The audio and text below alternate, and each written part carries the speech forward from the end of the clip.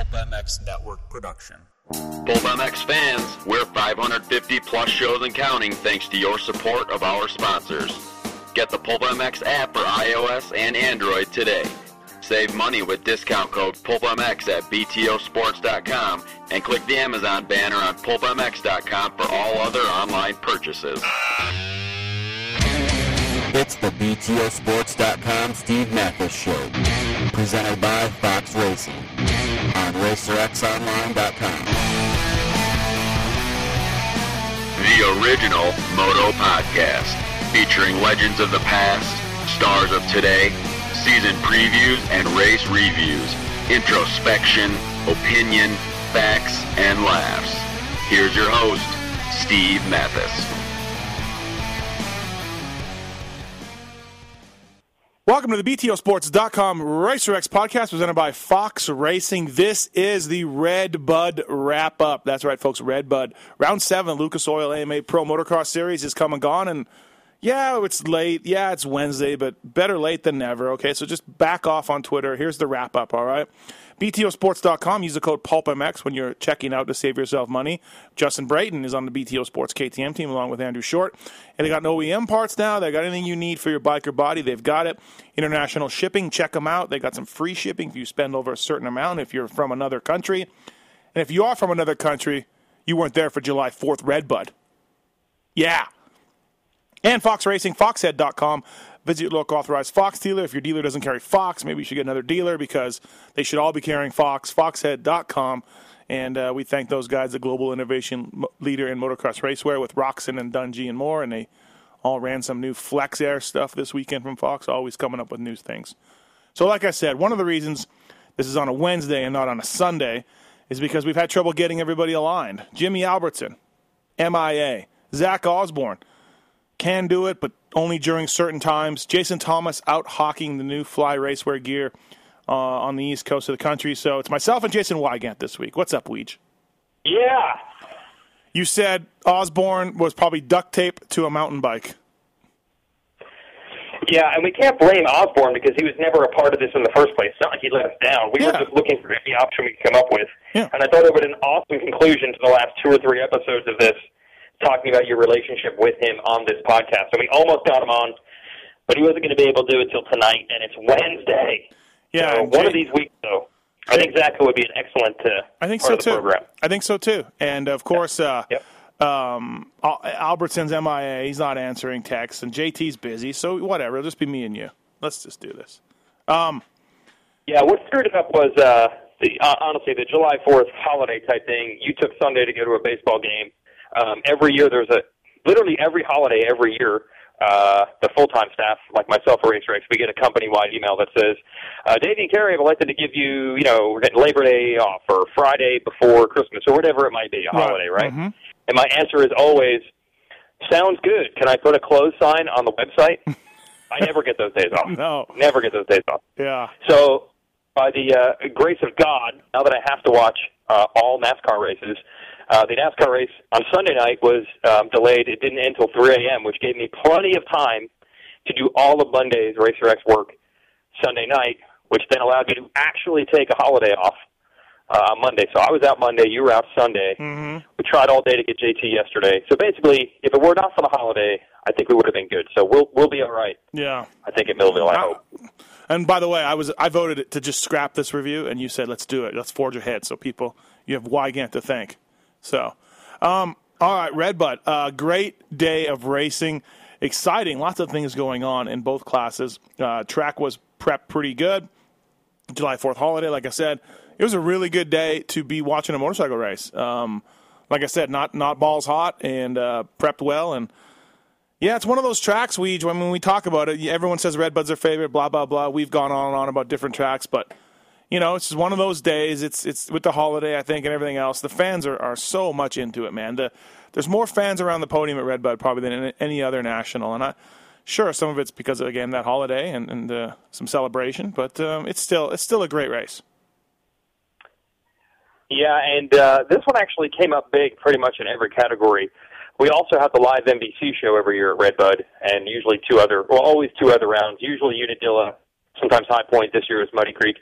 Anyway, those 3 NBC shows are big as far as there's a much bigger audience. It's a really good chance to grow motocross in general. Mm-hmm. And Redbud always looks cool, and the jump's cool, and the crowd is good, so that always makes it look good. But we all know what everybody really wants, and that's good racing. And you don't always get that. I think what really topped this weekend was seriously all 4 motos were interesting. Like, it was really a showcase. If you want to show someone this is what the sport I love is like, those 4 motos would be an awesome way to do it. Yeah, no doubt. Let's talk about that a little bit. Justin Barcia gets another win. And you read my observations column. You have to read it. You're my editor. Yes, yes, I did. It's one of those things, though. Like, look, we talked about it on the Pulp Show, and people were saying I was a little off. But look, Justin Barcia was getting worked to start the year.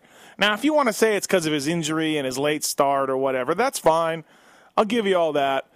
But he wasn't even in the same zip code as Dunge beginning of the year. And even Kenny at Glen Helen, let's say, they kind of dropped him in the one moto. It's one of those things. But, he wins in the mud. He rode terrific. And that's what these guys need, man. They're so fragile. And you watch. Justin Barcia rode a great second moto. I don't know if he's going to win again. But going forward from here, he will be in the mix every moto because that's what happens to these guys. That's how mental they are. Do you agree? Who disagreed? Somebody disagreed with this? Isn't that the most obvious thing ever?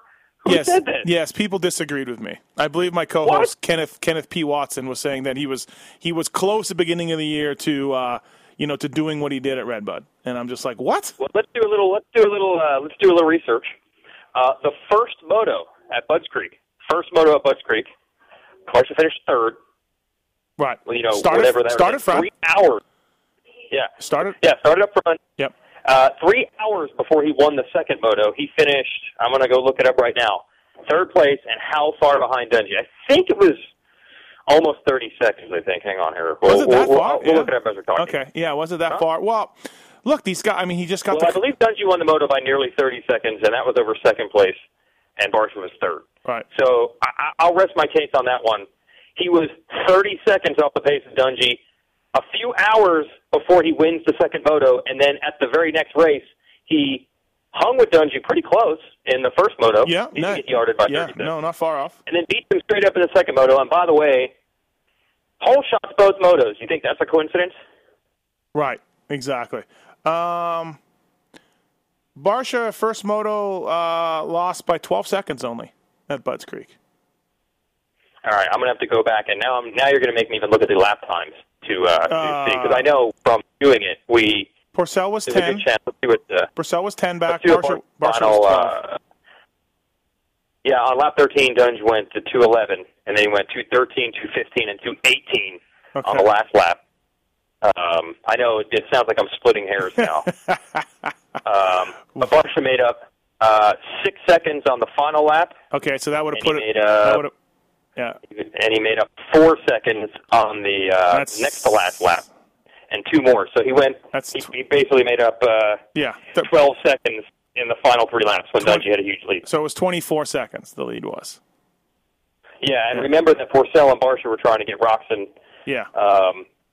So yeah, okay, that's what I saw. I knew at one point Dungey had a lead of mid-20s over second, and Barcia wasn't even in second. But so yeah, but here, okay. So look, he rode fantastic, and he held Dungey off in that second moto. And I guarantee you, if you were to ever hook Dungey up to a lie detector, maybe then, maybe not even then, because Dungey has ice in his veins. But Dungey would admit that he was like, "Hey, I'm just going to ride these laps, and this dude's going to make mistakes, and I'm going to get him." I guarantee you that's what Dungey thought in his head. And then near the end of the race, he was like, "Oh shit, maybe not," and he poured it on. Yep. But the other myth, and I don't know anyone who watched the race who said this. I heard a few people that didn't really see it. Like I talked to my buddy Jim Holly this week. He's like, I didn't see the second moto, but Dungey was just cruising, just staying in front of Roczen for points, right? I'm like, no. No, there were like 2 laps there where Dungey was pouring it over the coals, or pouring, whatever the term is. Pouring the coals on. I think you're throwing coals into the fire, right? Yeah, I think I've said this before. I know that Dungey's results make it appear that he's the guy that just says, I'll take a second today, I'll take a third. I don't think Dungey really takes anything. I think he just goes his speed. Right. And some weeks that speed's enough to win, and some it's not. But I don't think he ever strategically says, I'm just going to sit here in second. Like, I think he tries to go as fast as he can every week. I don't think he ever backs it down, backs off. I was talking actually to Johnny O'Mara about this, about how guys like Dunge or Wyndham and guys like that, or Chad Reed, they get the rep as the guys who are taking seconds and thirds. But as he said, and I agree, some guys' edge is different than others. Like, that second moto, it didn't look insane what Dungey was doing, but I'm sure in his mind that was balls out. That is Dungey's balls out. The last couple... James Stewart's balls out is a different balls out. So it appears that it's different, but in their mind, that is balls out to Dungey. That's the balls out that he has. The last couple of laps for Dunge were balls out. He was coming off the bike. They were. So, he was sliding all over. Yep. And the reason why, by the way, we're going to take this confidence thing even further. Dungey's no dummy. He also knows that if Barcia gets that win, the same thing we're talking about will happen. It's why I always get mad at this guy will just go 2-2 and let the other guy go 1-1. You can't do that. Yeah. Dungey has to continue beating Barcia in the submission because now he's going to have a problem on his hand. Barcia beat him one time here straight up, and now he's going to have to deal with this guy for the next 5 rounds. And if he had beaten him, he probably wouldn't. He's just going to have to deal with it over and over. And when you're dealing with Barcia, you're dealing with a dude who's not scared, who will run it in on you, who doesn't love a lot of dudes out there. Like, he's not he just has that chip on his shoulder. And so, like remember when Barcia moved to 450s at Unadilla for the Geico squad? Oh, God. He was cross-jumping, and Dunge was furious with him. And that's what Dunge knows he's going to have to put up with, that dude who fights and fights and fights. So. Right. So if you're Dunge, you know that if he gets that win over you and he gets that boost of confidence, now the confidence is even higher than it was from Budds Creek. Like, okay, he won Budds Creek in the mud, his confidence is kind of growing. So the key is in the next race, shut him down. Shut this down before it gets out of hand. Right. He was unable to do it. So now, going into Millville, Barcia's going to pull starts again, and Dungey's going to have to try to pass him at his home race, which Dungey wants to win. And like you said, Barcia's going to be scary. He's going to be revving it. He's going to be sideways. He's going to be feet off. This is why Carmichael would win 24 motos in a row, because he knew even giving one guy one moto win could potentially give them something to work off of. And even Dungey knows that you can prevent that. Prevent it. So Dungey was trying to win. Plus, hey, they get paid to win. Yeah, no, it's a lot more money, and things. Life's better when you win. The great Rollerwall Peterson told me the same thing. He used to dominate Canada. He's like, I can't let those. I could let him get one win. I could not let him get 2 in a row. I just couldn't. And he told me that. I'm like, what? He's like, you can't let him get 2 in a row. You can have one, but you got to stop it. Yeah. I'm just like, oh, okay, all right. Right. So, I mean, Dungey wasn't going to ride to the point where he was going to die out there. Right. But like we said, for Dunge, that was balls out. Yeah. There was no holding back and being like, Kenny's behind me. I'm good. Are you in agreement? Are you in agreement with me that Justin Barcia will now be? I don't know if he'll win again, but he's now going to be a factor at every race. Oh yeah, absolutely. Especially because that X factor of, for some reason, when the mental part comes around, then these starts come around too. So if he gets those, which I mean, Millville starts pretty fast, and those bikes are fast. You combine this confidence with the fact that he'll probably be getting good starts more often than not. He's going to be a massive factor now. Yeah, no, it's going to be it's going to be something else to see these dudes. Also, did you catch Barcia's even throwing in talks of points and title? He said those words. Oh, he did? I didn't catch that. Yeah, I didn't catch that. So I think he's 70-some behind. Like, okay, the chances of catching Dunge are pretty bad, but that's all the mind game too, right? Like now. 2 good weekends after of a year and a half of bad, and now in his mind he's telling himself, I'm good enough to win this title now. I'm in title contention. I love how people are too. And look, I was on a team, so I get it. I've been in the trenches, with the bunker mentality of working your balls off, and you're a team, and you love your riders, and you hate everybody, and this mechanic gave you a dirty look, and so I've been there. I get it. But I was hanging out with Coy Gibbs and J-Bone after the race, and we were talking and laughing and whatever, joking around, and Coy was his usual self. And I heard a couple of the mechanics on the team say things like, yeah, we only won because it's muddy. We only won because it's muddy. Which is just, I mean, I wrote him, I think it was a dig at me. I wrote in my column, look, he won because it was muddy. Dunge went over the bars, and that's why Justin Barcia won the second moto at Budds Creek. And it's absolutely true. But I'm just like, I love it. Now they're on top of the world. Now they can't be beat. When Barcia was hole shot, when Barcia was hole shotting Supercrosses and going backwards, or early in the outdoors, did I come by and mock?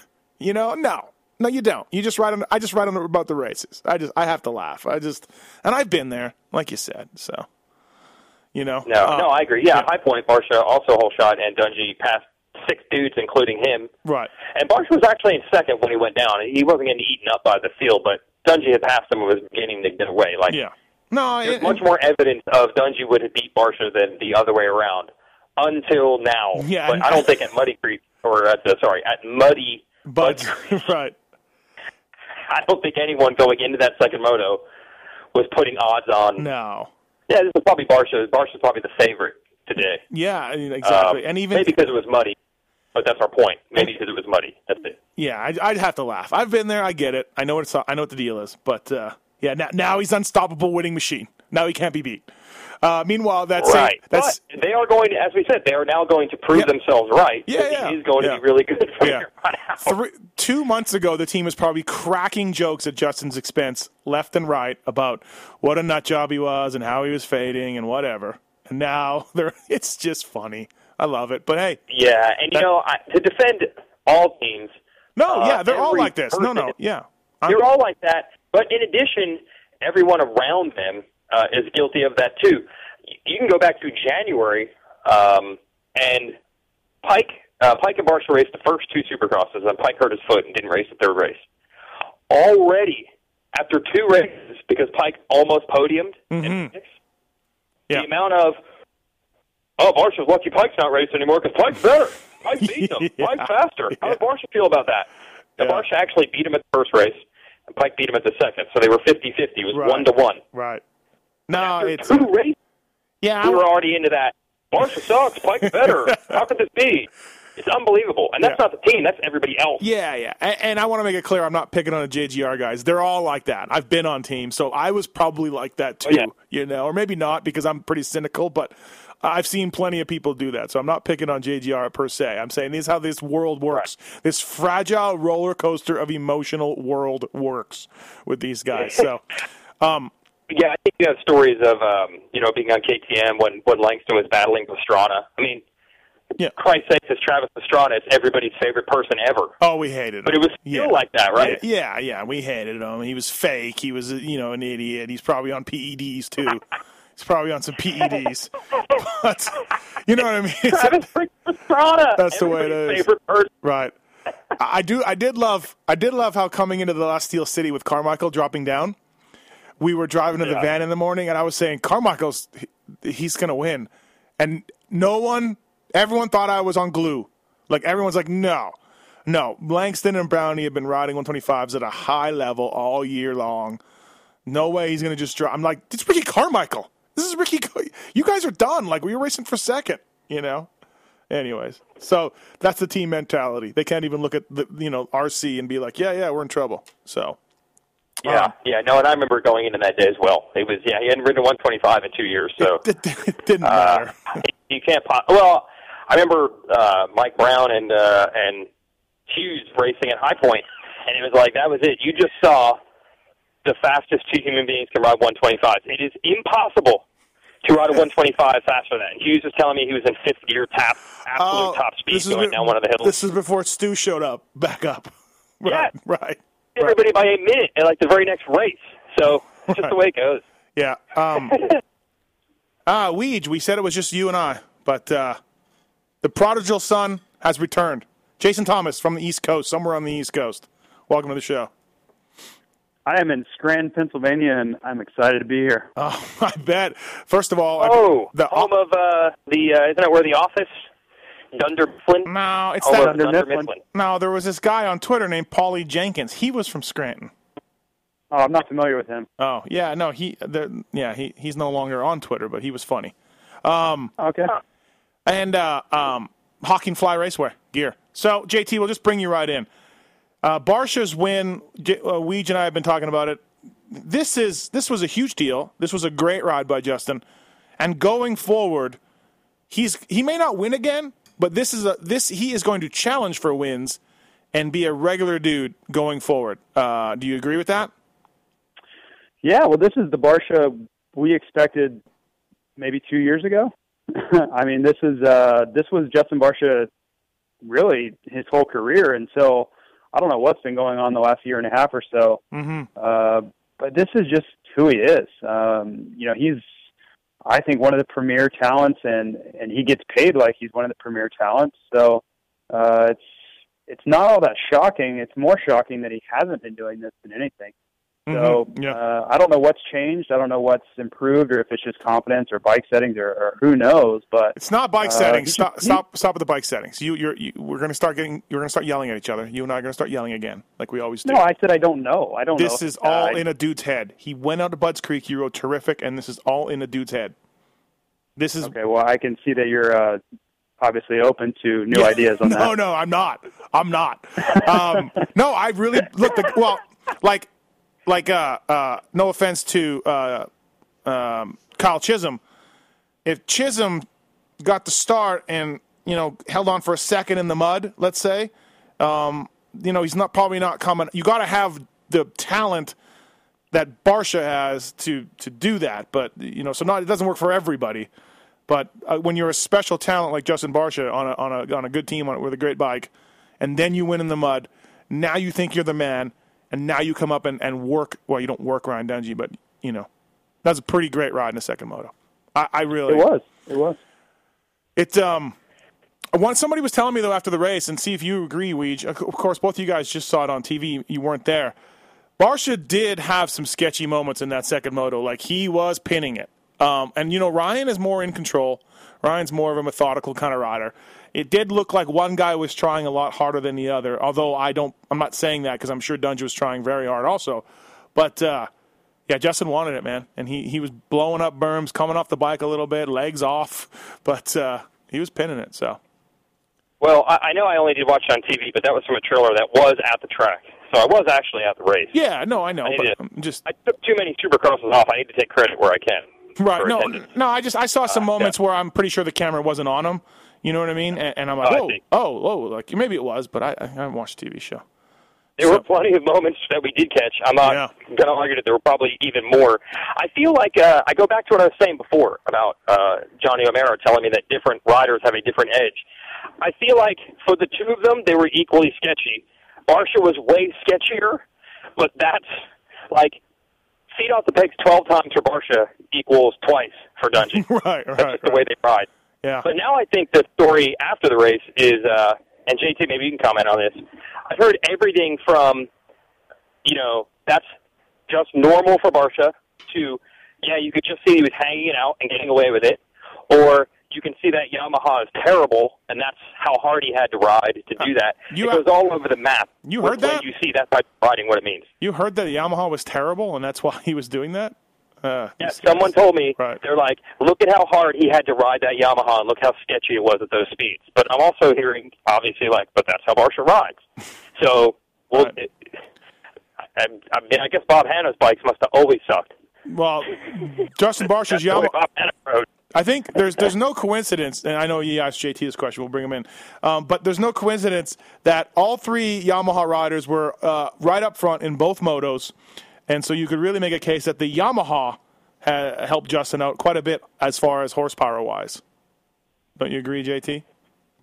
I think the horsepower thing is on the start. It's a huge part of it. That's what I mean. I don't think it really matters too much on the track. No, I mean the Yamaha put Justin in a position, along with his two other teammates, to be successful. Oh, absolutely. Yeah. I think it's been the last couple of years, honestly, between Josh Grant, Justin Brayton, Pike's resurgence on the starts this year, Phil's starts the last 2 years. Yeah. So that's really nothing new, but certainly Barsha has it's put him in a great spot. And I've kind of been harping on this the last few weekends because any track that has a really deep disked up start or an uphill or anything like that, you can just count on those bikes to be at the front. So don't even think twice. They will be at the front. But as far as the other topic, I think that's how Barcia rides. I don't remember ever seeing him like silky smooth in any situation ever. Right. The people that were saying like, look how hard he has to, how hard he has to ride it. Maybe they need to go back and watch him on a 250F because that guy was hanging off the back of his bike. You know, he was on the rev limiter 99% of the time on that bike. That's just his style. So I don't think that holds much water. Kenny Roczen 3-3 on the weekend. He was sick at Budds Creek this weekend. 3-3. In the first moto, I don't know if you guys caught this, but he was on fire. He got that gap from about 15 seconds to about 6 or 7 seconds. He was turning great laps. He was catching both dudes up front. Second moto, though, 37 seconds back or something. 37 seconds back.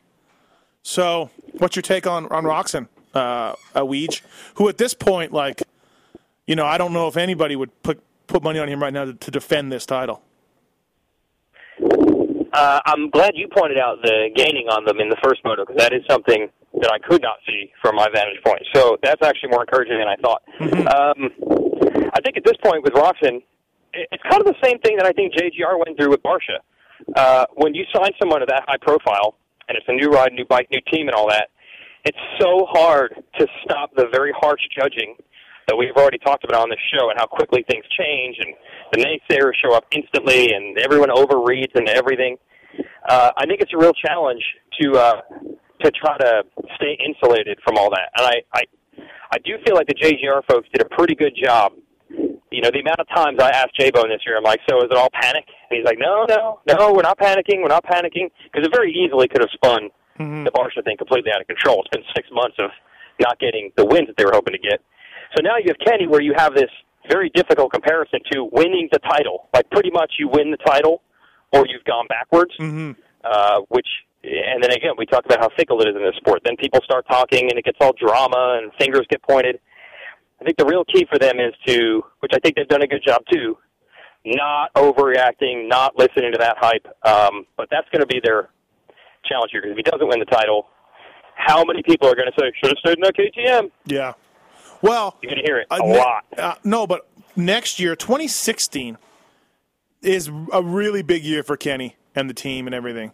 You know, like, okay, injured this year, won the 2 out of the first 3 rounds, got an injury, never really got on track outdoors, had the back injury, but so you know, and before that had been able to stay relatively healthy through all these years. So next year's huge. There's no doubt.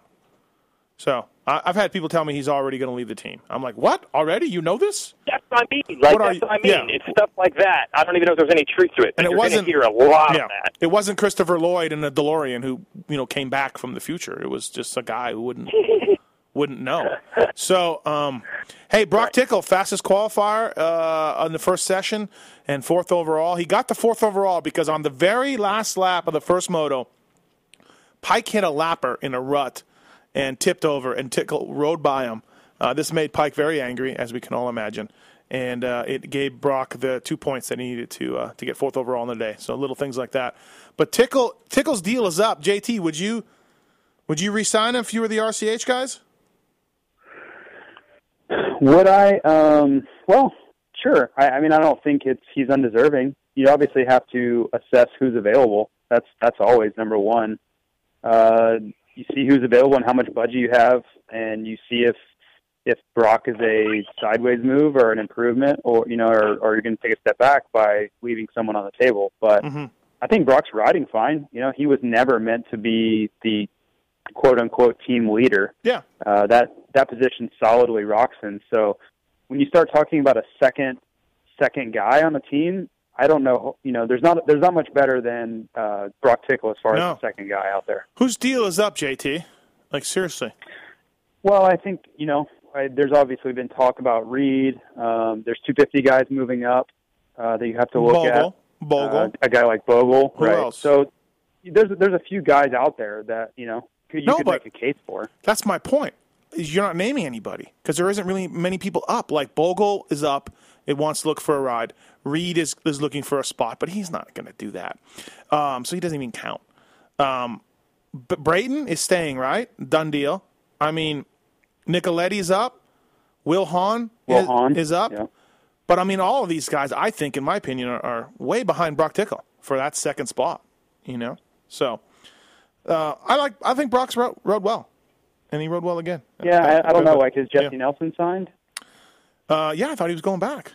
He's not moving up. I don't know. That's why I'm asking a question. I don't know. He told me he's going to win the 250 title next year. That's the goal. So that would okay. So I agree with you. There's not many options that are, and I don't even know. Is Bogle better than Tickle? I don't know that you can make that argument. I don't. They both were. Yeah. They were both white Supercross champions, but their paths have kind of been similar. Mm-hmm. I agree. So I think that Tickle is willing to sign for not a lot of money, relatively. So sure, I think that's a good move for all parties to keep Tickle on. And I was kind of on that same boat going into this year. I'm like, why would you not sign Tickle if you have the money to do it? I mean, he's solid. Well, they got him cheap this year. They got him a discount. Well, because, that's what I mean. Yeah. And I don't know where Tickle is going to go that he's going to get paid a lot. Right. I don't see a lot of spots out there that are going to be big opportunities for him to make a lot of money. Yeah.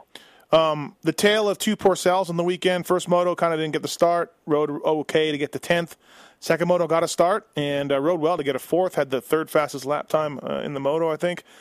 Weed, you talked to him after the race. He wasn't pumped on the prep, huh? He didn't think it was good for. He wasn't prepped great for good racing. Is kind of what I took out of his interview.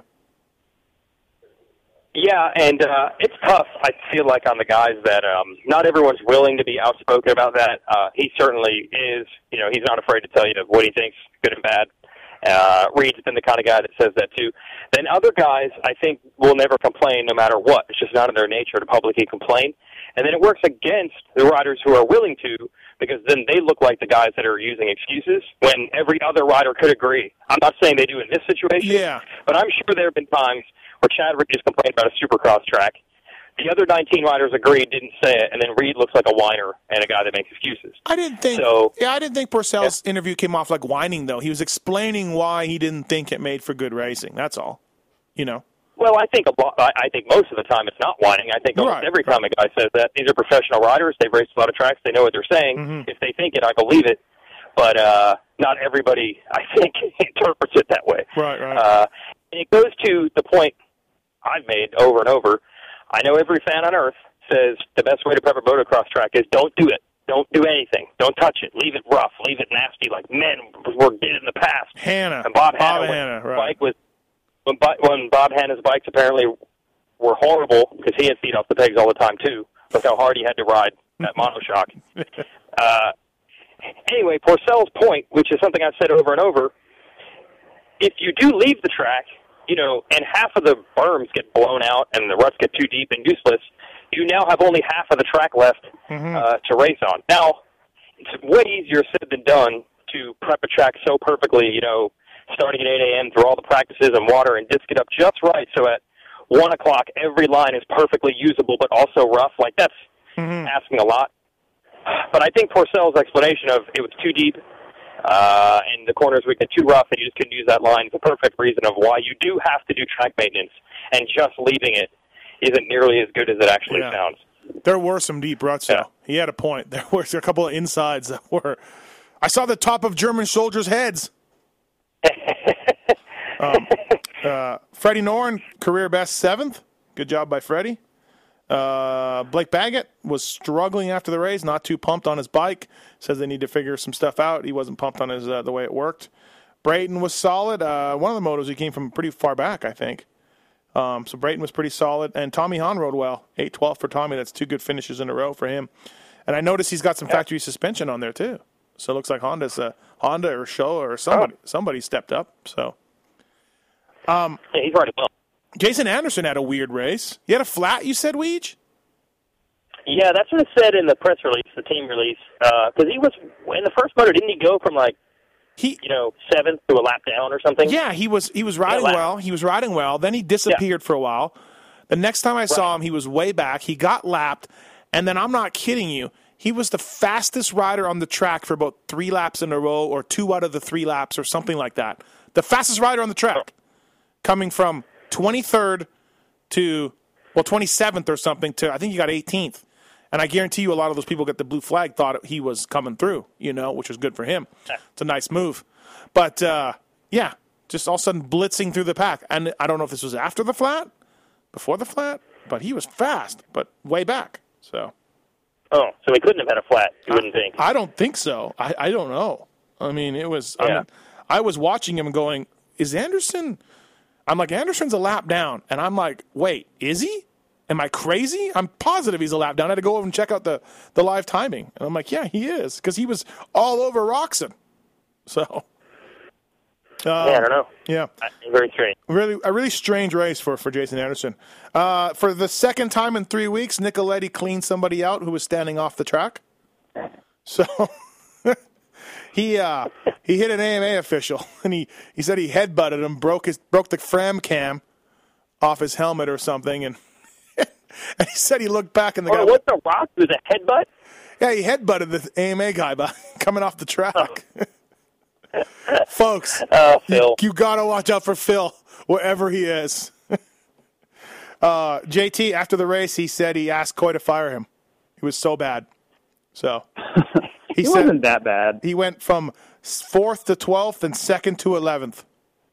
Yeah, I mean, it's not great, but, 12-11 is not a fireable offense. But he was right up front early, so. He was. It could be worse. Did you talk to him, Weege?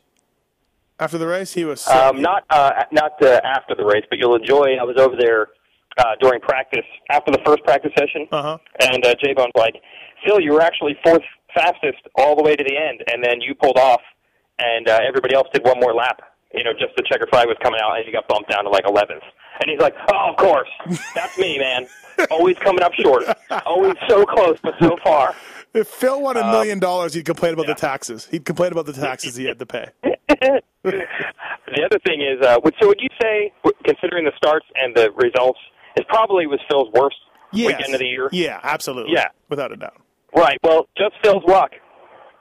You can actually go to ProMotocross.com and watch both of his motos in entirety, the entire helmet cam footage. So you can watch, record in history, his worst race of the year, and you can watch every single rider make the move on him. Just Phil's luck. Good job, Phil. Yeah, he said he asked Coy to fire him after the race. He said, "You should fire me. That's fine. If you want to fire me, I'm good." So couldn't have the Fram cam for the entire moto at Glen Helen when he got 3rd. Yeah, I know, right? Nope, not at all. Not Phil. Jesse Wentland rode well. JT, 13-16. Good job by him. Yeah, he's been pretty solid all year other than Hangtown when he had the bike issues. Oh, when you picked him for fantasy? Yeah, I'm still not quite over that yet. I can't believe the hatred that comes from Dan Truman on our group text over Fantasy Moto. He's very serious. He's very angry. Yeah, it's serious business. He doesn't know what's going on with these riders. Well, I feel like when you put, when one of us puts a rider on our fantasy team, we're kind of tying ourselves to that. We're married in a way. Right. We're putting our faith in that rider. We're expecting good things to happen. And when good things don't happen, there are repercussions and consequences. There are. I would hate for any riders to get a hold of our group text in that thing because it would not be good. Dan says some mean things. He does. It's just Fantasy Moto, Dan. It's okay. All right, let's take a commercial break here. Anything else on 450s, Weege? Hey, you said Reed to RK. That's not happening. That's what? The category that's in? What? You're saying who is available to potentially fill Tickle's spot, and you said Reed. Oh, yeah, that's not happening. Is that what you said? Yeah, but I mean it like for that. Like, he's not going to ride for Tickle's money. He could ride for that team. I believe that he could ride for that team all day long. Not in a Tickle spot, though. You know what I mean? Like, I see. They would just add Reed. Yes. In addition to the team or something. Okay, I got you. Although we had Chad on the Pulp Show on Monday, and I ran that exact theory to him, and he said I was crazy. And I'm just like, okay, all right. Look, What, RK? Yeah. Yeah, I'm like, That's crazy? Exactly. He said it was crazy. WMG is not tied into helping him out as much as I put it all together. I'm like, okay. All right. Okay. Freddie Norton got married, too. Trey Kennard married him on Sunday, right? Is that what you guys heard? Yeah. Yeah. Yeah. Trey Kennard marrying Freddie Norton. So, welcome to the green card world. Giving away Freddie Norton. Really? When's Trey coming back, JT? Do we know yet? Not Millville, I think right? Washougal. Yeah, it can't be Millville, I wouldn't think. No, the target's Washougal. So Right. And Shorty is looking. We'll see if he sticks to that. And I think Shorty's Millville. So, correct. Fly Racing's riders will be in action very shortly. All right, let's take a commercial break here on the BTOsports.com RacerX podcast presented by Fox Racing. Listen to this commercial by Racetech. Use the code PulpMX2015 to save yourself money with some suspension. And Dirt Cheap Helmets, everybody. They've joined the podcast. DirtCheapHelmets.com. Check them out, too. And guess what they've got? Dirt Cheap Helmets. All right, we'll be right back here on the show.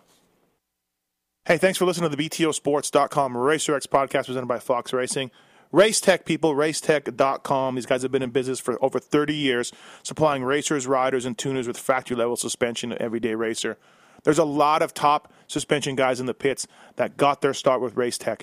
Trust me on this. There's more than a few guys that have learned underneath Paul Thede and gone on to great things. Paul Thede, the original suspension guru.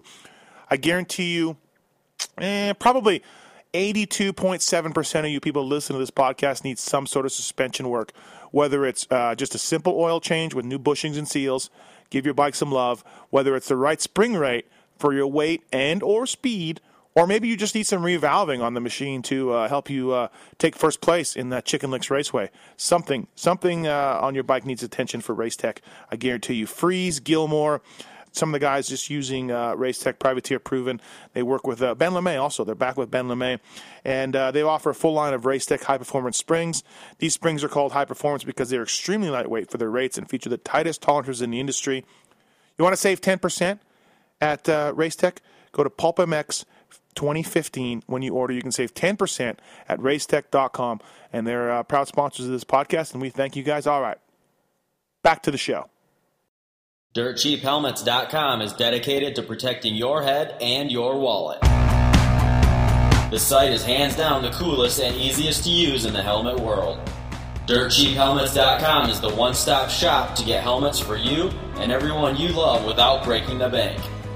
We have helmets for our grand opening starting at $40, and that includes free shipping.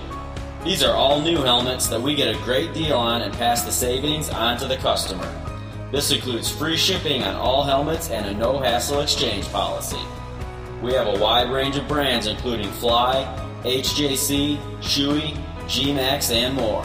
Podcast customers can get 5% off these already smoking good deals by using promo code RIDERX. And we're back.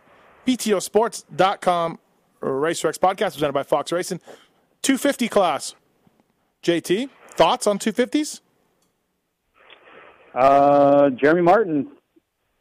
I mean, he brought it. He did. It wasn't looking good for him. He wasn't looking good. No. Well, yeah, I mean, look, he caught Cooper near the end of that first moto. So even had he got second, let's say he doesn't make that pass on the last lap and he gets second, he still charged pretty hard to get Cooper Webb, who's just coming back from injury. So you got to give Cooper a little bit of a break. Yep.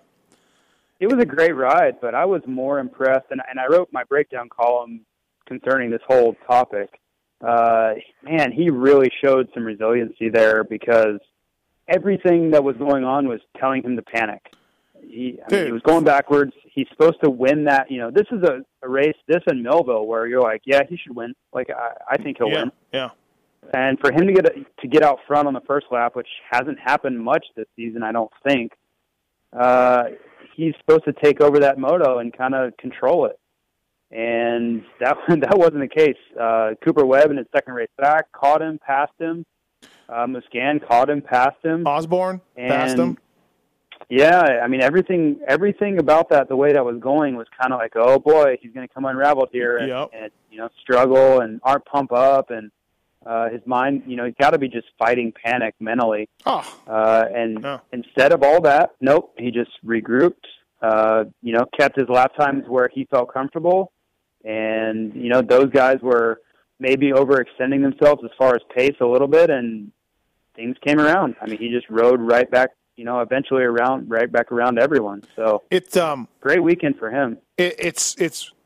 Can you remember a time where a dude went first to fourth, looked like he was crumbling, and then came back to win? I could not think of something for my column. Like, I'm trying to think, have I seen this before? And I didn't, sit down and watch all these videos and stuff, but I can't remember another time where I've seen something like that. I feel like I've seen it happen. I'm going to have to think about it, though. It's a good question. But yeah. I've seen that kind of stuff happen. I know it happened with me personally, but obviously it wasn't for wins or anything. But the first few laps, I would struggle with the pace and kind of drop way back and get shuffled back, and then you kind of find the pace and calm down and get in a rhythm, and then you just kind of blow back past everyone. But I know what you're saying, opening laps. This was halfway through the moto. He was fourth. This was a long time coming that he was fourth. So it was just, you're right, though. Mentally, that was just, which is weird, Weege, because watching him in Supercross, he made some mistakes where you're like, what are you doing? You're Jeremy Martin. And then you see him do something like this, and you're like, that dude is mentally, physically, everything's in line, everything's very strong. And then other times in Supercross, you're like, this guy's just falling apart out here. Yeah, and that actually brings me back to a previous column that you had written, JT, about when he didn't make that main event earlier this year, and how it was so surprising to see a guy who's already a proven champion panic. But I think one of the reasons it's a little different for him outdoors is because not only is he so incredibly fit, but to go back to the confidence thing, he believes he's so incredibly fit that I think that he's got that little cushion. Like those first 15 minutes, it was definitely sucking, but he probably could tell himself, all right, but there's a chance they're going to get tired and I'm not. Right. So I might still be okay. And I think he can use that as a crutch to make it feel a little better at that moment. I mean, this all goes back to what I was saying at the beginning of how we all overreact and overanalyze. Right. I seriously, early in that first moto, I thought there was a very good chance that Martin could end up winning 3 straight of these outdoor titles because I think he can win it this year. And why not next year? Right. I mean, that's a possibility that he could win 3 of these in a row. I'm not saying he's going to, but he could. And during that first moto, I said, yeah, that's not happening. This guy's not winning 3 in a row. I mean, this is not good. Yeah. And then at the moto, he wins it. So that just shows how we all overreact and panic. And I'm sure he was, or he should have also. I mean, Musquin, that was the battle we all wanted to see, right? And Musquin was putting it to him early in that. Yeah. No. What do you mean overreact and panic? Just because we actually have a panic button doesn't mean we panic. Like I was literally judging his entire 3-year career arc on 15 minutes in a moto. Hey, it's weird though. Jeremy on the track announcing, he goes, "Look, no one's gonna. These guys are gonna have to suffer worse than me to beat me. No one suffers like I do," or something like that. Then after the race, he tells me, "Look, I do more motos than anybody else. I ride my bike more than anybody else in this class." And then I think he said it's something else in another interview I saw on Racer X or somewhere. He told the same journalist, maybe it's Antonovich from Transworld. But, yeah, like he's letting everyone know what – and I don't know if it's a mental game or not, but he's letting everybody know all the work he does a lot and repeatedly.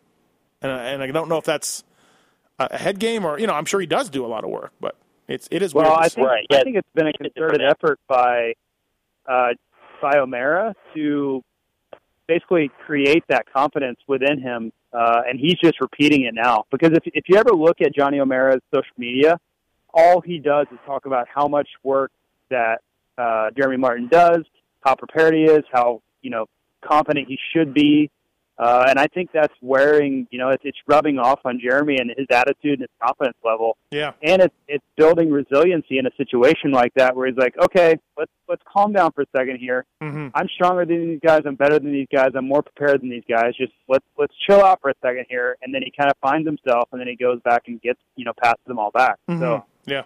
I think it's been a deliberate effort by O'Mara, and now Jeremy believes more than anything. Listen, everybody out there doing moto podcasts, this is the best moto podcast. Don't do it. Don't do another one. If you want to do a podcast, You're going to have to really do a good one because this one's the best one. We work hardest on this. We talk the most. We have the best information. I'm just trying to get, trying to sell. You got to suffer. Yeah, we got to suffer. We got to suffer to do this podcast. Oh, there's a lot of suffering going on. I don't want anybody else to start doing moto podcasts. So if I just keep telling people how tough this is and how tough I work at this, it's way too hard. Everybody, the equipment you'll never figure out the equipment. Don't even bother. Well, actually, I can vouch for that. That's actually true, right? You know what though? Disastrous. Sorry, I didn't mean to cut you off, Leach. You know what though? What we're talking about, I firmly believe is one of the biggest staples in Aldon Baker's program, and I think it's a big reason why Ryan Dungey's been so much better this year. Aldon, as we've talked about many times, Aldon's big on the mental side of this, and how he creates that mental strength is by putting the work in, and he basically will let you know that if you do this insane amount of work, you're going to be the best guy. You will be winning. You will be in title contention. You will win races, yada, yada, yada. So I don't really think that it's such a new concept, but I just think that, Amara's using and Jeremy's believing in this same type thing where they're both putting in so much work that how could I not be the best guy? How can we do this much work and me not be the most prepared? The real question is who is actually more prepared, Marvin or Jeremy? Because for years we've seen Aldon's program kind of be that program. Right. So that's an interesting dynamic there to see, who really is the most prepared, who does the most work, who's kind of got the best program. Well, also, too, so Marvin's got a bad wrist that he's hurt at Lakewood, and that's what affected him this weekend. Let's hope it gets better with a week off because Millville's not exactly great for the wrist. Downhills and sand whoops and, this, and also, too, going back to what you were saying, JT, you're confident because you've done the work. Well, if Marvin can't do the work because of a wrist issue, there's a little chip in his confidence, right? Compounds that. Yeah, compounds that. Right. So we'll be interesting to see how that goes from here because Marvin wasn't the same guy. There's no doubt. Osborne with another podium. Gives that whole moto like an incomplete. It gives that whole moto like an complete grade because when Marvin passed him and even put a little distance, let's say he wasn't hurt that day. Maybe Martin isn't able to catch him. Yeah. And then this whole thing flips, and then Martin's not able to the next time say, whatever, I can fall back to fourth. I'll catch these guys. I already did it once. Right. Maybe he wouldn't have been able to do that. So it's amazing how this works. It's amazing. It's almost like it's all mental, like I was saying with Barsha. It's almost like that. We should just give up on trying to write stories and do podcasts and things like that because clearly we're, it's just like, whatever. I'll throw one more wrinkle in this, that it was Johnny O'Mara who is the one that brought Aldon Baker into the sport as a trainer. Yeah. So now they're squaring off. It's a good point. Zach Osborne with another podium. Osborne riding well. Working with John Tomac, who I saw in a long conversation with Dan Fahey from Kawasaki. Do you think there's anything there, JT? No, just little, how's the family, how's things. Right. I think that's pretty much all there is to it. Yeah, no, I'm sure. Cooper Webb should have won it. Like I said in my column, he should just go make himself a trophy because this was his race. But you know what? Hey, what are you going to do? He'll get one down the road for sure. It was a weird crash, though, don't you guys think? It was kind of a weird little. I got a little cross-rut and, I don't know. It's just one of those sections, and it's kind of where the section where he screwed up where Jeremy passed him, too. Or Jeremy caught him, Yeah, but did they ever show it on TV? Because I never actually saw the crash. I don't know if no, we had it, but it was from straight on. Yeah. And I think it was misleading because he was out of the turn clean. Like, he was going straight out of the corner, and then he just tips over. And I'm like, how did he tip over after the turn? Yeah. But I think those ruts, which you couldn't really see, the TV camera, and that's not a spot where everybody's hanging out. I'm sure those ruts were way, way, way worse than anyone can actually see. That's the only explanation. They get really nasty there. I've had some close calls because your front wheel wants to climb up the side of them. So I'm almost guaranteeing that's what happened. You just climbed up the side of a rut, and it kind of throws your balance off. And if you get a little funky on one of those bumps and you're leaning to the side, it's not that difficult to go from there. He'll win, right? We're all in agreement that Cooper Webb's going to win very shortly here, right? Like nationals. I agree. Yeah, I had him on my podium at Butts Creek, so I was a week off. But I mean, he is an elite member of this field. Yeah. How about Christian Craig, Wygant? Wow. led so long in that second moto. Yeah, that was impressive, and I know that they did eventually get him. But I mean, at this point, okay, he's probably a little less prepared than everybody else. Again, they were all training in October for Supercross, and he was working a regular job, so they all have much more of a base built up. Mm-hmm. But he was actually still ahead of Martin. Him clipping Webb is what caused him to give up the lead. Now, I'm thinking Martin would have gotten him, but that was pretty late in the moto, right? Yeah, absolutely. 3 laps left, I think. It was 3 laps. Right. So maybe if his fitness is still there with like 98% of the class, maybe Martin would have gotten him at the end. But damn, he went pretty deep into it. It wasn't like he got a whole shot and led for 3 laps. There's people at Geico that are standing by the theory that Christian's arrival on the team is really pushing the other guys. Like they're sort of out of excuses, or they're not, not excuses, maybe that's the wrong word, but they see this dude come off the couch and they kind of go, okay, well, he's just working us. We just need to do more or whatever. So interesting. Well, I think that's true with any teammate. I think it's true. Go ahead, JT. Yeah. No, I was just going to say, I think that's true with any teammate. I think this is true in this case, and I think any teammate, especially if everybody, because everybody on that team's kind of equal, right? Like RJ and Jordan Smith and all those guys are kind of in the same boat as far as what they're expected. So anytime your teammate is up front, that puts pressure on you. So this just heightens that because Christian Craig really hasn't been around. JT, do you think you should have, look, you had a good career, solid privateer. You worked hard at it, but maybe you could have worked harder than what you did. Maybe you need to go to 7-Eleven and work the midnight shift for 6 months down in Dade County, and you would have got a new appreciation for what work was. I don't know. Well, Dade County is in Miami, so I don't think that I want to work at 7-Eleven because I probably would have got shot. No, I know, that's what I mean. In the roughest areas of Florida, that's what I mean.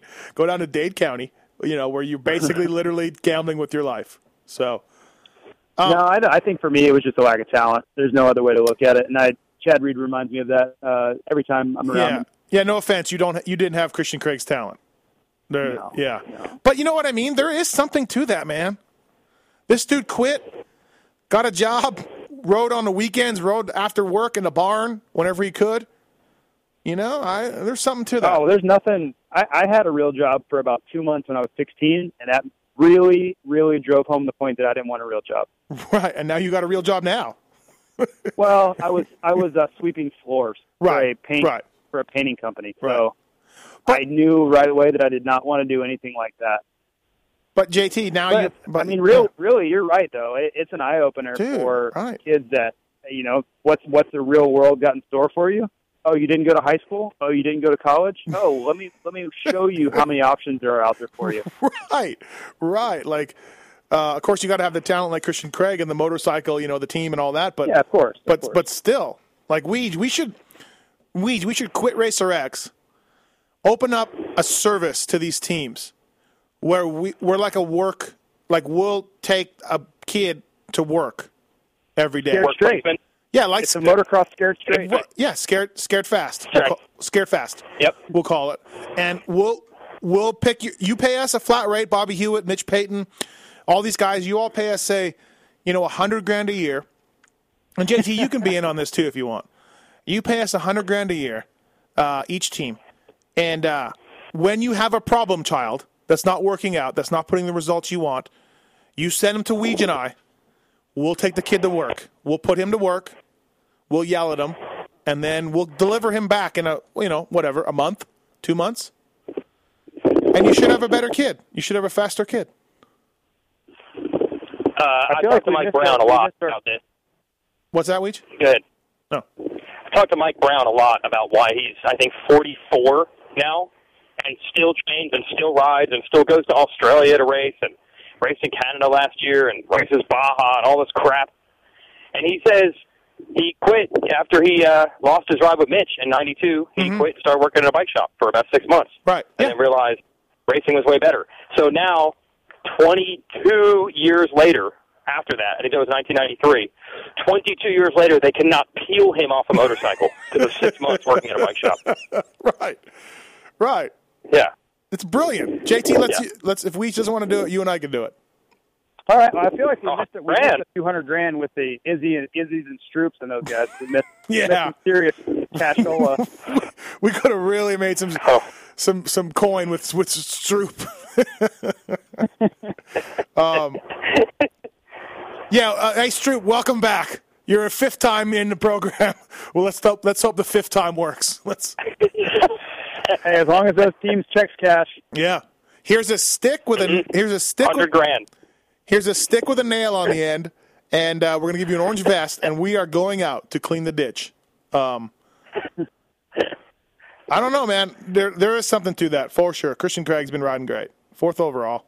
It really makes his Muddy Creek ride look a little weirder, which we all said, "Oh, okay, here it is." You know what I mean? Yep. So. Yep. Obviously, he's been good in every single race, but that. Like this is. I don't think there's any question this is legit. Yeah. I went by to go talk to Mitch after the race. Savacci led the first moto for a couple corners and fell. Second moto, I don't really know what happened. Aldridge was okay. Cincerillo's out for the year. I went by to go talk to Mitch. He was rubbing his forehead with his hands, and we all know that look. I just kept walking. I'm like, okay. Yeah. Jordan Smith was fast in the second moto. You guys probably never noticed him again, but he was dead last off the start, and he was flying. Ended up getting 14th. He was way, way back, and he was fast. Lap times were good and stuff, but once again, if you look on paper, Jordan Smith's just got the one decent moto and one bad moto thing going on. So, Hampshire, too. I feel like that whole team is like that, besides Craig. Yeah. The other three guys, I feel like that's every race for them. Yeah, Bisceglia, 17-7, right? Hampshire, 14-8. So, yeah, you're right. Jordan Smith was 10-14. So, what about Cincerillo? What do you guys? So I know we did a rapid reaction on him, but another bummer, another injury. I think I'm more optimistic than most, but maybe that's because I do feel like I'm friends with Adam.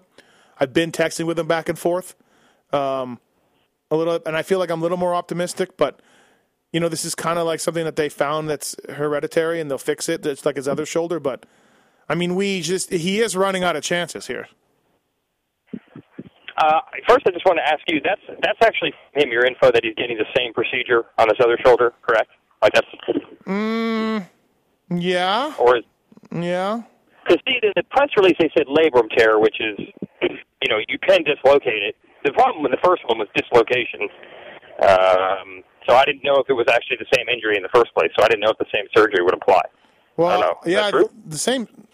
I'm not going to reveal my sources, but yeah, it does rhyme with Schmadam Schminzerillo. The point is he getting this? You're not just assuming. You've actually heard that he's probably going to get the same procedure done. Yeah, he told me. He did. He told me he's getting the same. That's my only question. Yeah. Okay. No, that's. I'm not going to hit the panic button. Not hitting it. Right. JT. Plenty of time, and he's not rushing back with these injuries. He's 18. And the other thing, by the way. What? He's 18. He's 18. He's got time. Yeah, he's 18. Jeremy Martin is 22. Muscan is 25. Like, those are the guys who's racing. The other thing that saved him is he did not win that Supercross title last year. I remember when Trey Canard beat Villopoto in his rookie year. Yeah. Villopoto famously said, well, he screwed himself now. He's going to have to move up to a 450 early. Dumb move, winning that title. Idiot. But Cincerillo is safe. Like, he hasn't used up any eligibility or anything. Like, he could still race 3 complete more years in the 250s, no problem. Yeah. And JT, the kid's got work ethic. I mean, he's got a trainer. He's got one of the best teams in the sport. He'll be fine. Yeah, I'm optimistic like you. As long as he doesn't have any type of injury where it's going to be long-lasting, career-affecting, this all means nothing. Because let's be honest, is there any team out there that wouldn't want to sign this kid? Realistically, I can't think of one. JT, I hope you're sitting down, but there's some people on social media that are pretty negative about this injury. Well, there's some real dumbasses on social media, if you hadn't noticed. I just hope you're sitting down when I drop that bomb on you. I mean, whatever. Obviously, it's not good. Right. But you look at his age, his talent level, his work ethic, his media presence. He has everything you'd ever want out of a motocross racer. He just needs to stay healthy. I mean, it's not like he's still getting some results. I mean, he got podiums this year. You know, right. It's obviously an injury is the issue, but it's not like he came back from this injury, did terrible, and then got hurt again. I mean, the guy came back from basically only rode a couple months, got back out there, and by the time he got hurt again, was right in the mix again. Yep. You know, he damn near led 15 minutes of his first moto back. So there's no reason to panic. Everybody needs to calm down. There's nothing, great about the situation, sure, but this guy's going to be around for a long time. Right. Does Justin Hill? How much better does Justin Hill get? Do you think, Weege? He had his first race back. I talked to him after the race. I didn't record it. I was just chatting with him. I think he's all right. He said that they changed. I know you're going to scoff at this. He said they learned a lot about the bike in the 4 weeks or whatever it was that he was off. I'm not going to scoff at that. He tested it. That's not and scoffing. He thought the bike was actually better than the one he had at Glen Helen. Right. And then when he tried it, he realized it was not. Yeah, I'm not going to scoff. I'm not going to scoff at that. That's legit for sure. Yeah, okay. Their teams. Yeah. So the bike changed in 4 weeks. He thought it was going to be good. Then he realized in practice that it was the wrong direction, but it was kind of too late. Thought he was going to be okay in the motos, maybe. Still wasn't good. So a little bit of a do-over. Where does he? What's his best finish this year? Like, where do you think he can finish going forward? 5 races left. I think you just can't forget that he was so good at Glen Helen. You just can't discredit that. I know. Okay. Yeah, no, I think he can podium. For example, at Glen Helen, he was battling with, Amart, right? Mm-hmm. I don't see why he wouldn't be in that group, and Amart is a borderline podium guy at every event, so I don't see why Hill can't do that. Think about what you just said. Amart is a borderline podium guy. No, it's not even surprising anymore. No, I know. It is what it is. Yep. I'm not even. It doesn't blow my wig back at all. My wig is just completely attached. You're right. You got a good point to that. All right. Anything else? Anything else? No. Okay. What do we expect from Musquin at Millville? Just prediction wise, what happens? Well, I don't think it's going to be good for him. No. I mean, Mathis, you said the key words, man. I don't know if it's one word or two or a compound word, but it's downhills. Because that's where he said it hurt him. He's pulling, wrist didn't hurt, wheeling and whoops and all that, but going down hills. Speaking of going down hills, though, what about what about his pass? What about Marvin's pass on the first lap on Jeremy? Jeremy or Alex? Jeremy. Jeremy. Yeah, I wasn't real thrilled with that. Wow. Balls out right there, bro. I was watching the race with our amateur support guy. Mm-hmm. And I actually said, I'm like, if I'm Jeremy Martin in the next turn, I hit him wide open. It was balls out. Yeah, Jeremy was even like, I don't know what he was really thinking there. But yeah, I probably would have had some choice words on television and got myself in trouble. Yeah. I don't know. I don't know what his injury is, but yeah, he's only got a week off. Thankfully, a week off. You know what I mean? It could be worse. He could be going to Millville this weekend. But yeah, this could be a big turning point. What is he, 4 down? Is he 7 down? How many points is he down now? I thought it was 6 or 7. Yeah, I think it's something like that. I think it's 7. Okay. So he's got does it help or hurt, JT, that Millville's almost a write-off? The chances, I can't imagine Musquin was thinking, Millville, I'm just going to beat Martin. If he gets a 3-3 or something at Millville, could he potentially be a little bit more okay with that? Because, what the hell, it's the track the kid literally owns. Does that help a little bit? Yeah, what I'm scared of, though, is that he's going to go 5-5. Right. Or something similar. Because I think if he's 100%, then you can lock him into a 2-2 or 2-3 or 3-2. Yeah.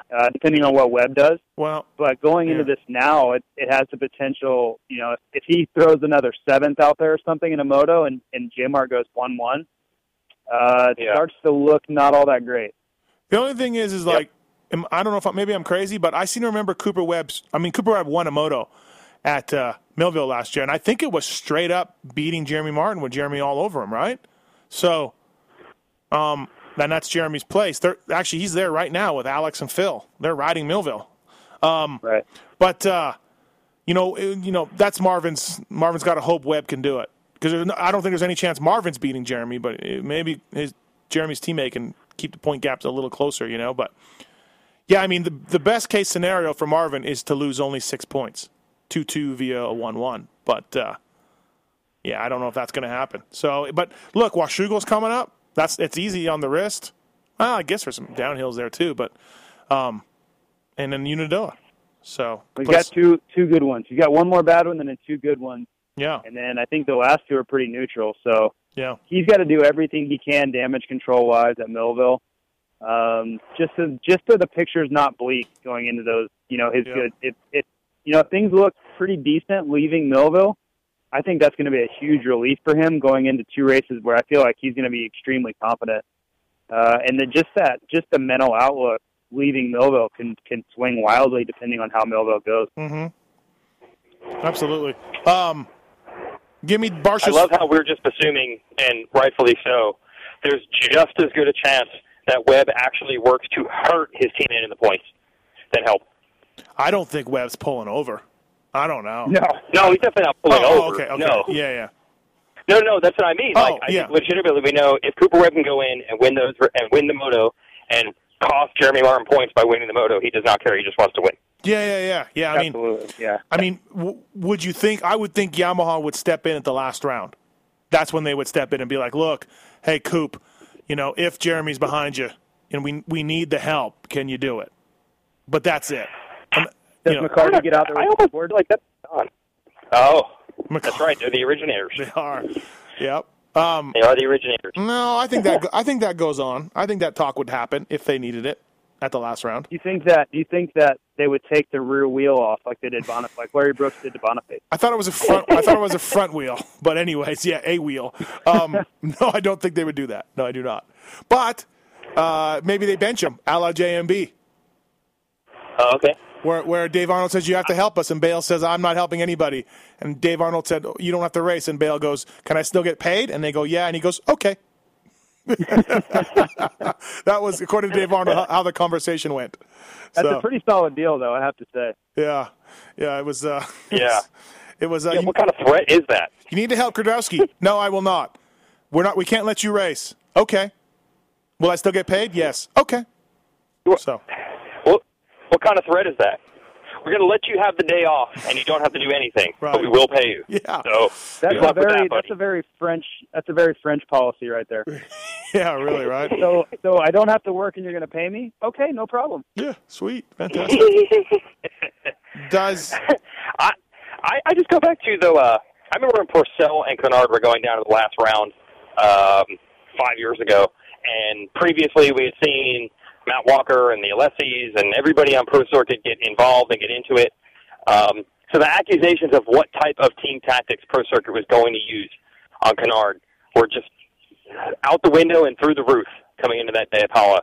And then Dean Wilson just won both motos, won, never looked back, never even thought about who was behind him. Yeah. And I said to Mitch after that, I'm like, hey, so did you talk to your guys about, like, hey, if you're in the lead, we're going to let you know what's going on? He's like, nope. Yeah. They just raced straight up. Tala, Dean, Christoph, they just raced straight up. Yeah, I told them don't even think about who else was even out there. And it's kind of what they did. So yeah. I wonder if those days have passed a little bit.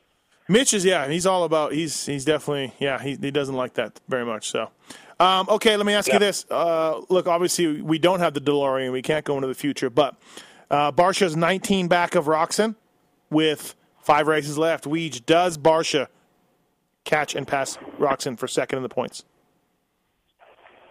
I vote no. I still think you're going to see a couple. Kenny's had some bad motos. I can still see nothing crazy, but I can see whatever. Barsha's a first turn crash or something weird. Right. And to make up 19 points, you have one bad moto, it's going to be tough. Yeah, so I still see that type happening. I agree. I think Kenny holds it on. What do you think, JT? I think he'll stay in second. I think Roczen still has winning to do this summer. I don't think Barsha. I still think if we recounted the points to 0 right now, I think Roczen would beat Barsha the rest of the way. You think Barsha would? Yeah. If you put him at 0, right? So. Yeah, if you reset out all the points, I still think Roczen would finish ahead of Barsha in points. Okay. All right. I feel like when it comes to Ken Roczen, everyone who could be held accountable needs to protect themselves and be careful of saying anything too negative. Because at some point, this year, next year, at some point, Kenny's going to be really good and dominant or win titles or whatever. Mm-hmm. And you don't want to be on record as panicking and saying there's major problems and whatever you want to say. You have to be careful. He's just too good, and I don't think that team is a joke. It's going to work out pretty well at some point. So you just have to be careful of being too negative on it. I'm sure a lot of people already are already jumped off that ship, but yeah, be careful. No, I agree. I think, I'll stand by what I said earlier. I think next year is big for him. Next year's big. He's got you can have a bad year. Injuries happen, crap happens, but you can't switch to a new team and a new bike and, all of a sudden go from winning, World Championships, 250 Supercross, 250 Motocross, whatever, 450 Motocross, to having 2 years where you're just beset with problems, So that's all. No, I agree, but I'd say that I'd give it 90% chance that next year is going to be really good and 10% chance it's going to be really bad. Yeah, so be careful. I think I'd agree with you. Bad now, folks. Is Porcel racing Supercross next year? I haven't had a chance to catch up with him. I did ask him that. I think it's. Oh no. No, I haven't talked to him? No, not yet. I haven't had a chance yet. No. Oh, okay. Yeah, he said they're very close. He's even hoping he might know by Millville. I don't think he'll know by then for sure, but the point is, it sure seems like all signs are pointing in the direction. So in other words, it's just a matter of when this happens, right? Or when it gets announced, right? Not if. And Marty Davalos, do we have a Marty Davalos update? Anyone? No. No. Putting in some solid laps at the practice track. Well, yeah, he's riding, right? His gear's on point. I'll give you that. All right, fantastic. All right, BTOsports.com Racer X podcast presented by Fox Racing. Wygant for all of it, JT for most of it. Thanks, guys. Appreciate it, and we'll talk soon. See ya. See ya.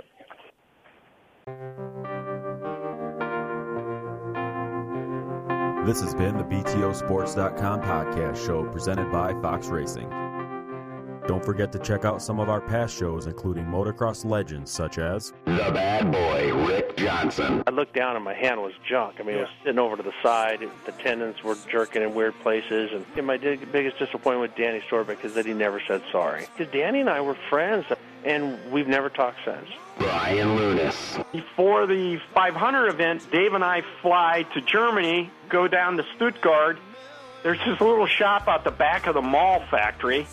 We get our cylinders, take them back, and, off we go. And, we ran Nikasil cylinders as a factory part for a handful of years before anybody ever saw it in production. Dave Arnold. And McGill was all, how he did the big pancake thing, and he's got the thing, he's completely laying on the gas tank trying to miss his tree. I mean, he would have gone even harder, jumped farther if that tree hadn't have been, if it hadn't have been there. The Hurricane, Bob Hanna. I love the guy. I don't dislike. I think he's the greatest competitor this sport ever had. Absolutely 100% in my mind. I firmly believe that statement I said about these modern-day guys in Switzerland or Holland or Belgium on 45 minutes on the same bike. You're not beating Roger. Are you crazy? They're not doing it. If they think they're so much better nowadays than they were in those days, they're fools. They're different bikes, different times. The Beast from the East, Damon Bradshaw. It got to the point where I didn't want to leave home, and once I got to the race, I wasn't into it. If I wasn't going to give 100%, I'm not going to take their money. The working class hero, Doug Henry. It was definitely an emotional moment for me, just thinking to myself, that's it, and it's amazing the stuff that goes through your head in a short amount of time of the things that, that I was going to miss. The Dogger, Ron Lachine. Until you really open your ears and you want to listen to what they're saying, it's like beating a dead horse. And I know from personal experience, did anybody ever sit me down? Of course they did. Everybody did. Pro Circuits, Mitch Payton. There's two ways to make the money. One is you can sign for money, or two, you can earn the money. I'm a high believer in earning the money. I think they ride better when they earn the money. 7-time Jeremy McGrath. I was so mad, so disappointed and so frustrated that I pulled the pick and I left. Every point counts. I could kick myself to this day for not just riding around in tents. It's been no problem. My ego got in the way, The O Show, Johnny O'Mara. Stuff that you'd sit there if you didn't even want to ride it, you just wanted to just look at it all day. I mean, I got a chance to test all that. I like that era I was in. I really do. Search Pulp MX in the iTunes store to enjoy these and over 500 more great motocross podcasts. And the years go